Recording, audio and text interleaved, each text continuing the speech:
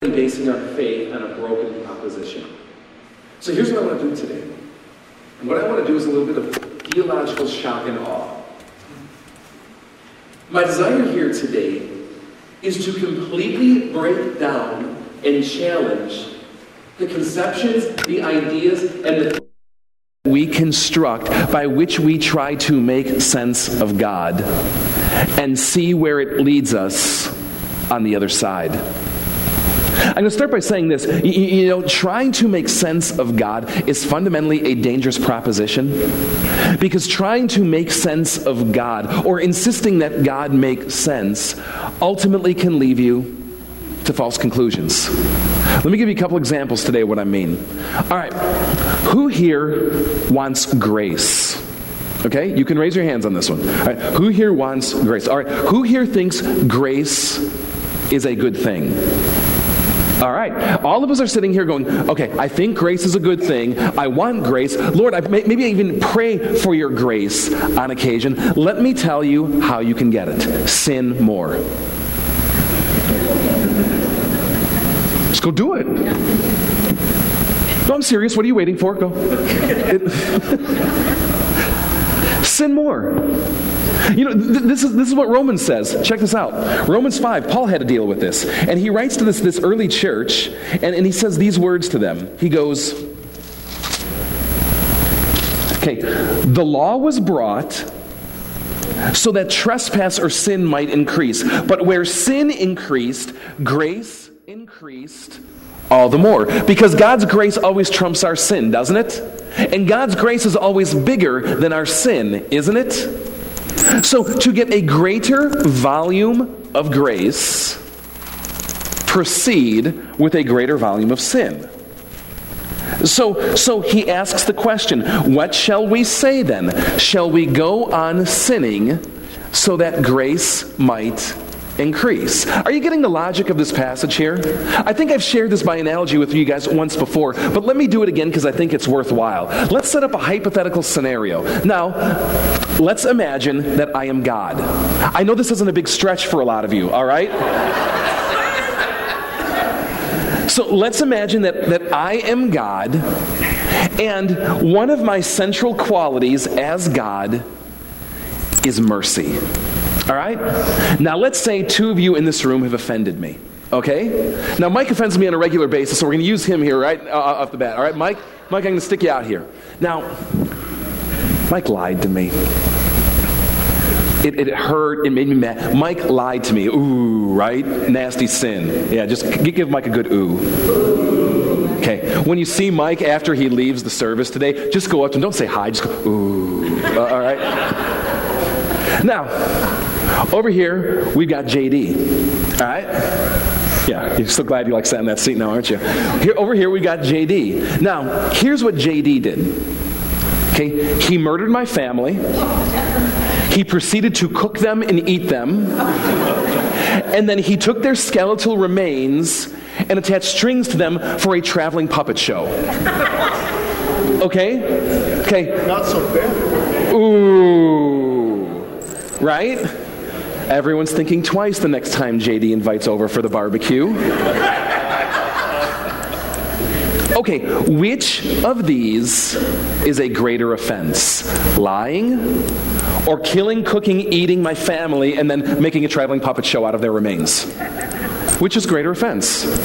This one, of course, right? Now, what happens if I go up to Mike and I go, Mike, man, it hurt me, but you're forgiven.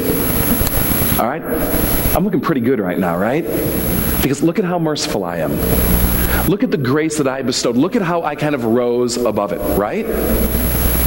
But what if I came over here to JD and I did the exact same? You hurt me. You hurt me in ways I can't even describe, but I forgive you. Which shows my grace qualities more? Which is arguably a greater outpouring of mercy. And so do you see the conclusion that can be drawn despite the fact it is simply not true? See, if God's forgiveness is free, why don't we just do whatever we want? If grace is pure grace and it's not dependent on our works, it's not dependent on our efforts, it's not dependent on anything we do, hey, I'm just going to go do whatever I want. And in fact, maybe I should do the worst of the worst of the worst, because that makes God look that much better. Are you with me? And do you see how sometimes, despite the fact that it makes sense, trying to insist that God makes sense leads you to a conclusion that fundamentally just isn't true? Are you there? God does not make sense. And insisting that he always makes sense is basing your faith on a broken rule. In fact, I will argue that if you look at the Bible, what God has said about himself, what God has revealed, what the scripture writers and the prophets have described about God, every single major Christian doctrine at its core doesn't make sense when compared to another Christian doctrine that you compare it against. Let me start showing you just some examples of what I mean. One thing you're going to find right away is that the Bible is loaded with mixed metaphors. All right? Let me give you just a few examples here today, just a quick splattering that I put down on paper. Now, if you were to read the Bible, you're going to see that Jesus proclaims himself as the light of the world, right? Except that, you know what Jesus says about you?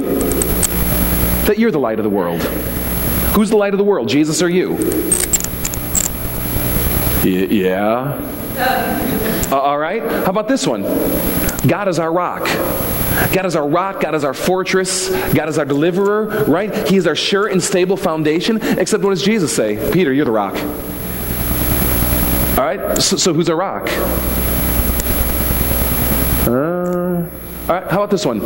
Jesus has the keys. All right, what does that mean? Like, you want to get the car and you go to Christ? No. What it means is that Jesus holds the keys of life and death. Jesus holds the keys to the kingdom of God, if you can understand where the metaphor is going. Proclaimed through the Bible, right? Except Jesus comes to Peter and says, no, you got the keys. We're seeing kind of a Peter theme here today. My gosh. But it keeps going.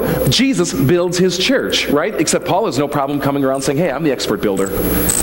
Right? And you can push this on and on and on. You can look at things where Jesus will describe himself as being a lamb, right? But then he turns around and says, I'm a lion. Not only that, God will describe himself as a lion, but then he says that Satan roams around like a roaring lion too. So who is it? And so at one level, the Bible gets very difficult. Theology gets very difficult. Understanding God gets very difficult because it seems to say one thing over here and another thing over there. Are you with me?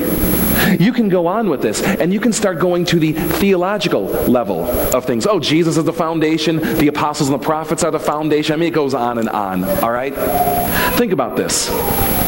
Every fundamental Christian doctrine is rooted in this thing called paradox. A paradox is two truths that seem to contradict each other, that don't seem to fit, that don't seem to make sense in light of one another, but despite that fact, both are actually true. Every single major Christian teaching, every single teaching of the Bible is rooted in paradox. Take God. God is three, but God is one. So which is he, one or three? Take Jesus. He's fully God, which means he's divine, which means he's immortal, which means he's above weakness and suffering and pain, which means he's frail, which means he's which means he's driven by emotion and passion, right? And yet at the same time, Jesus is fully man, which means he can die, he can grow. There are things he doesn't know. There are things he can't do. So which is he? Is he fully God or is he fully man? Take this one. God is merciful, right? What is the definition of mercy? Not getting something you deserve. And simultaneously, God is just. What's the definition of justice? Absolutely getting what you deserve. So which is he? Merciful or just? Take this one. The kingdom of God is now. The kingdom of God is now, but the kingdom of God is still yet to come. Which is it? Is it now or is it yet to come? Think about yourselves. The Bible calls you a sinner who's fallen short of the glory of God, corrupt and fallen by nature. The Bible calls you a saint, holy, righteous, and perfect. Which are you, a sinner or a saint? The Bible says this, you are saved by grace through faith, and this not of yourselves, it is a gift of God, not of works, lest any man should boast. And yet James turns around and says faith without works is dead. Huh? Connect the dots for me here, Lord. And this goes on and on and on through the Scriptures. Jesus will say, when you pray, don't babble on like the pagans. Get on with it and get on with your life. God knows what you need before you even ask. And yet He will then turn around and say, pray unceasingly. Okay, Lord, what am I supposed to do with that? Every Christian doctrine, and we can go on and on and on, is fundamentally rooted in a central idea that at some level God does not make sense. I mean, have you ever even thought of just the teachings of Jesus? The proud will be humbled, and the humble will be exalted. So if I'm humble and then I'm exalted, do I kind of swing back in the loop and get humbled again? You know what I mean? Blessed are the meek, for they will inherit the earth. Blessed are the hungry, for they will be filled. You know, the definition of being hungry is not being filled. Right? What does Jesus say? He says things like, the Lord is a warrior, the Lord is His name. Blessed are the peacemakers, for they will be called sons of God. Are you starting to see that as soon as we start to formulate God over here, there is something over here that wants to stand in stark contrast? Because in our human nature, understanding the unfathomable God is fundamentally a broken proposition. And you will never be able to find God with this up here. This is why it's so central to the Scriptures that God is revealed and not ascertained.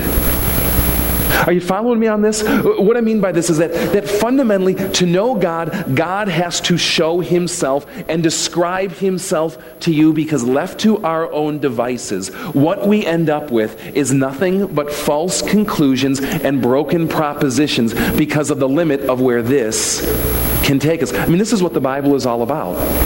What the prophets are all about, the Scriptures are all about, the appearances of God throughout the Bible. This is what Jesus is all about. It's like He's showing up saying, guys, wait, you're not going to get this.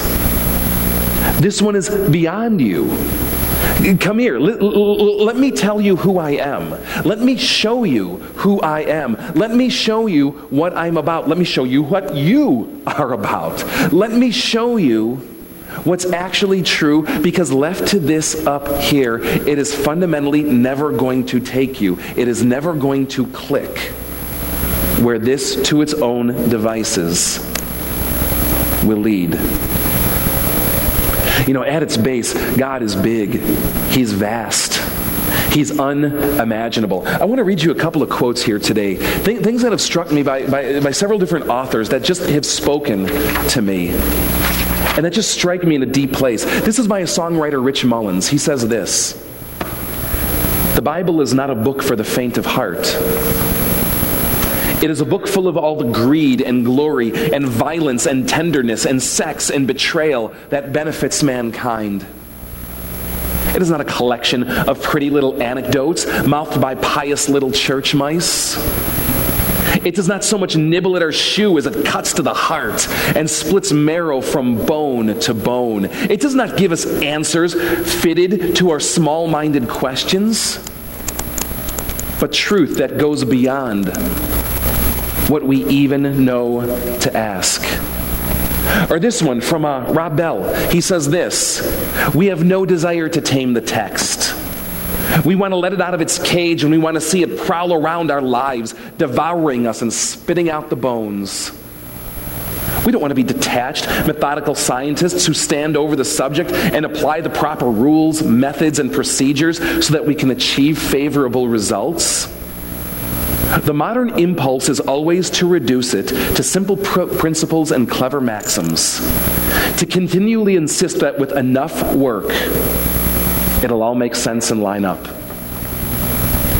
Life doesn't always line up. In the New World, much of what is currently considered preaching and study will be rendered totally irrelevant. The Bible is not a nice book. It is not a clean book. It is not a guide to proper behavior. It does not even seem to care whether it is relevant or not. The Bible is a revolutionary manifesto that could get you killed in many parts of the world. It is living, it is breathing, and it demands that we surrender to it unconditionally so that it can transform us. And one more that I'd like to share by an author named Anthony Esolen. He says this: the biblical language is sometimes strange. Let it be. So people do not always understand it. The better than to suggest to them that in fact they do not understand it, and that there are mysteries whose surface they have only begun to peer into. If the Bible at once immediately accessible to children and yet embracing unfathomable truths does not sometimes suggest the depth of an infinite sea, translators ought to be sent packing. Let them translate signs and train stations. Well, they'll do more good. God is fundamentally beyond our understanding, and to insist that God make sense, and to insist that in God making sense, life always make sense, is to base your faith on something that is fundamentally broken. I'd like to try to describe this in a certain way and give you an analogy. I want you to think about God like this. Better, I want you to try to think about God and how He reveals Himself, truths about Himself, truths about you, about life in the universe, kind of like this iceberg that you're looking here. Now you look at these icebergs here, and they look different. There's a big towering one in the background, right? In the forefront, there's an iceberg. It's a different shape, it's a different height, it's a different constitution, if you will. They don't look like they're the same. Floating in the same stream, but they don't look like they're the same, right? They look disconnected, don't they? But what if, under the surface, they are actually part of the same thing? What if under the surface, this is what's going on, and there is a bigger and a deeper reality of which we are only seeing minuscule parts and different ways? What if when we approach God, we approach the Bible and we approach the truths about Him, it's better to stop focusing on simply one of the icebergs, but to see them as all being the same? You ever get into the predestination free will debate? You ever get in a room where people are kind of talking about this? Where some are saying, you're saved because God has predestined you before the foundations of the world. It has nothing to do with you. God chose you before time began because God knows everything. God is all powerful. It all makes a lot of sense, doesn't it? Except it riles something in you. And so this crew over here is saying, no, wait a minute though, but God gives you free will. God allows you to choose. God allows you to say, yes, I accept this gift of God, or yes, I reject it. It looks like two different icebergs that don't fundamentally fit with each other. What if underneath the surface, in ways that we don't understand, and ways that we can't ascertain, they are both reflections and truths about the same God, despite looking very different on the surface? And what if the mysteries of God and His salvation for you and me might actually plunge deeper than what our eyes can ascertain? And what if the trick to even beginning to understand God is to shift from a mode of stopping our focus only being on one truth that resonates with our heart, that we like, that fits with our conception of who God might be, and simply let God be God in all the ways that He's revealed Himself. To say, God may have revealed that big iceberg, and I like that one, but God has revealed that iceberg too. And I don't understand how the two connect, but I'm going to trust you, God, that they do. Because I guarantee you, if you're driving a ship and you were to pretend that that little iceberg wasn't there and just go through it, it is still going to put you to the bottom of the sea. God does not always make sense. And God is so much bigger than what we can reason and understand. And to insist that He makes sense risks crashing into one of these. And so what God invites you into is faith. What God invites you into is to trust Him. To say, Lord, when you say this is true, I'm going to hold that it is, despite the fact that I don't like it, despite the fact that it might not fit with what I've come to know of you over here. What God invites you into is to say, Lord, even when I can't make sense of you with my mind, I'm going to bow to you in faith and trust that you know what's going on beneath the surface, even if I can't see it. This is how Paul will write it, and this quote is just like rock, so soak it in, all right?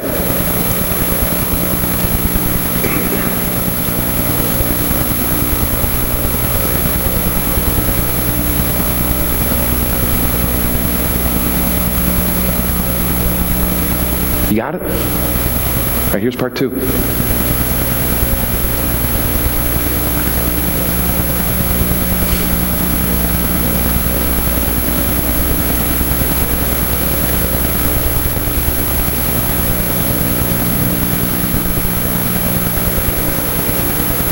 know what it means in a sentence or left? The truth about God and reality will ultimately never be found through here. The truth about God and reality is found in Christ. And what Christ invites you is to look to Him as who God is, what He's like, and all of His multifaceted truth. Even when it seems to play out differently. Say, Lord Jesus, I can't find you ultimately through here. So here I am. I know you're bigger than me. I know you're bigger than life. I know you're under the surface where it's not broken. All right, here's what I want you to do. All right, you see these cards, right? All right, we're pink today. Felt like a manly color. Throughout this season of Lent, we've been undergoing this practice of seeking to lay our broken rules at the cross of Christ. And here's what I'd like you to give Him today. What is your stumbling block question? You know what I mean? What is that idea, question, that why that you call out about God? That's like a thorn in your side that kind of gets in the way, that buffers you against trusting Him, that doesn't let you kind of rise out of that feeling of brokenness. You know the question I mean. What is the idea, teaching, Doctrine about God. What is the question you have for him that is your stumbling block today? I want you to write it down, all right? While you write, I'm going to pray. In a moment when you come to commune, what I want to invite you to do is to risk leaving that with Christ. It doesn't mean per se giving up the quest, but trusting it to Christ. Trusting it to him and saying, you're bigger. You're greater. You're beyond my small-minded questions, Lord, and I want to know. But I choose to trust you. God, we come. We come and we come with as fallen, broken people. Our hearts are broken, God. Our wills are broken. Our righteousness is broken, and God, we come today with broken minds. Minds that have fallen short of your glory. Minds that are limited. Minds that can't even begin to grasp the depth and wisdom and truth and might of who you are at the core. Lord, you invite us to trust you in the limited ways that you've shown yourself.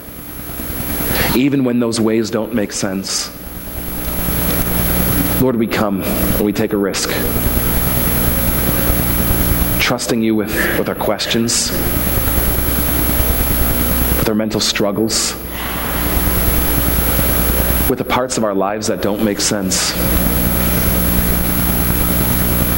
God, invite us in to your wisdom. Invite us into your grace. Lord, we come to you, laying it at your feet. God, we pray. Amen. Our Lord Jesus, on the night he was betrayed, took bread and he broke it. And he gave it to his disciples and he said, take and eat.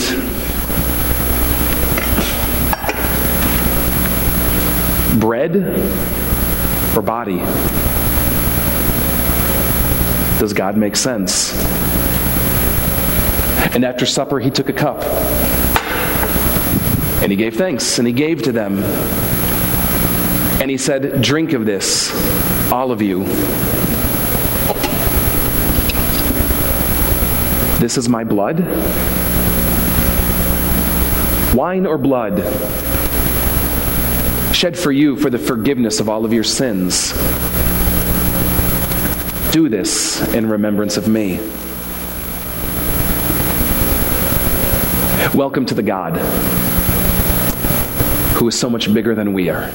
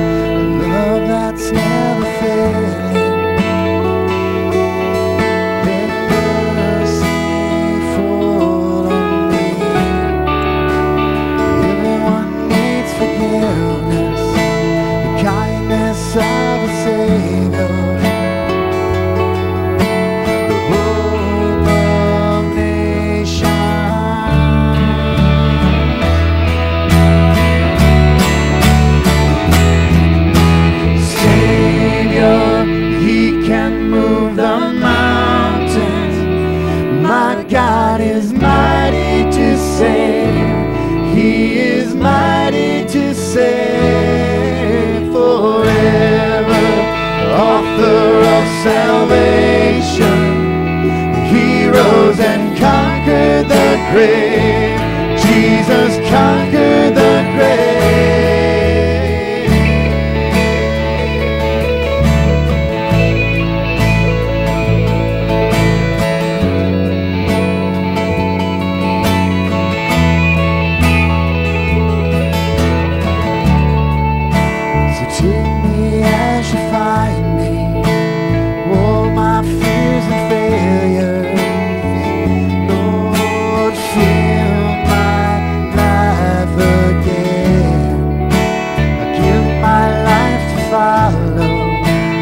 Everything I believe in,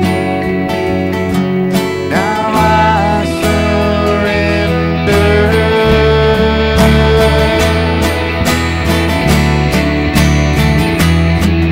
And Savior, He can move the mountains.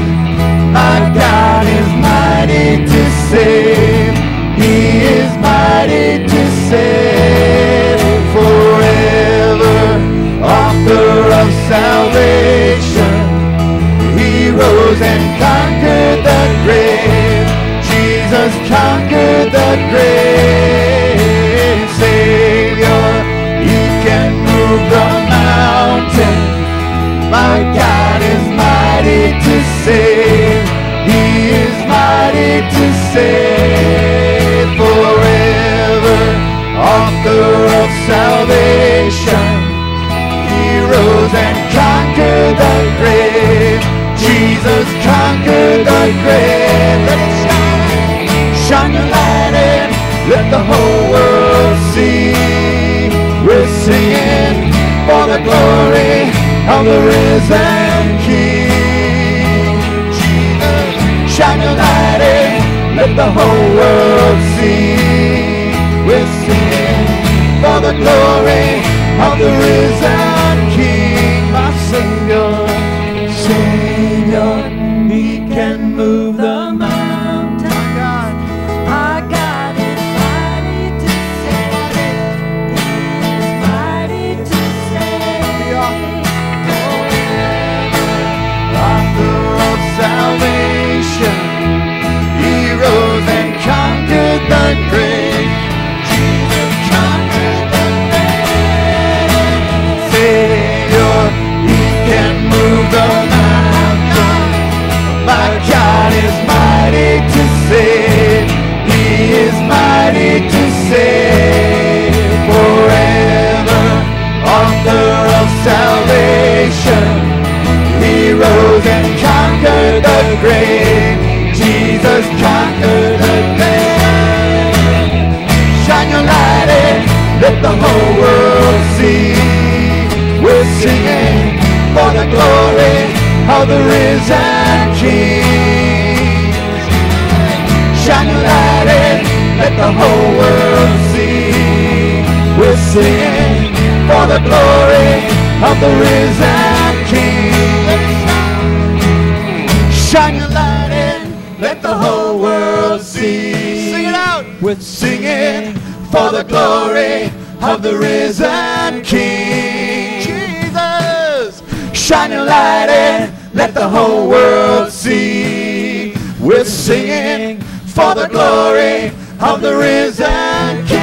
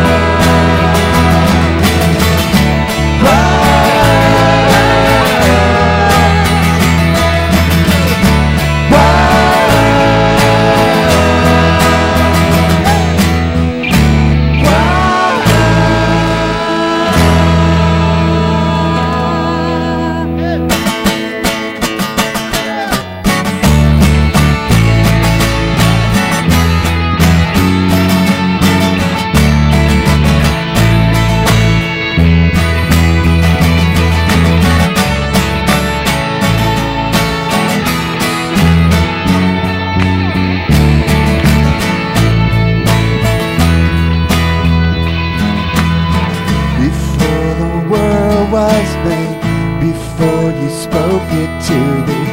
You were the King of Kings. Yeah, you were, and now you're reigning still, enthroned above all things. Angels and saints cry out, we join them as we sing, glory to God. Glory to God. Glory to God forever. We're singing glory to God. Glory to God. Glory to God forever. Yeah.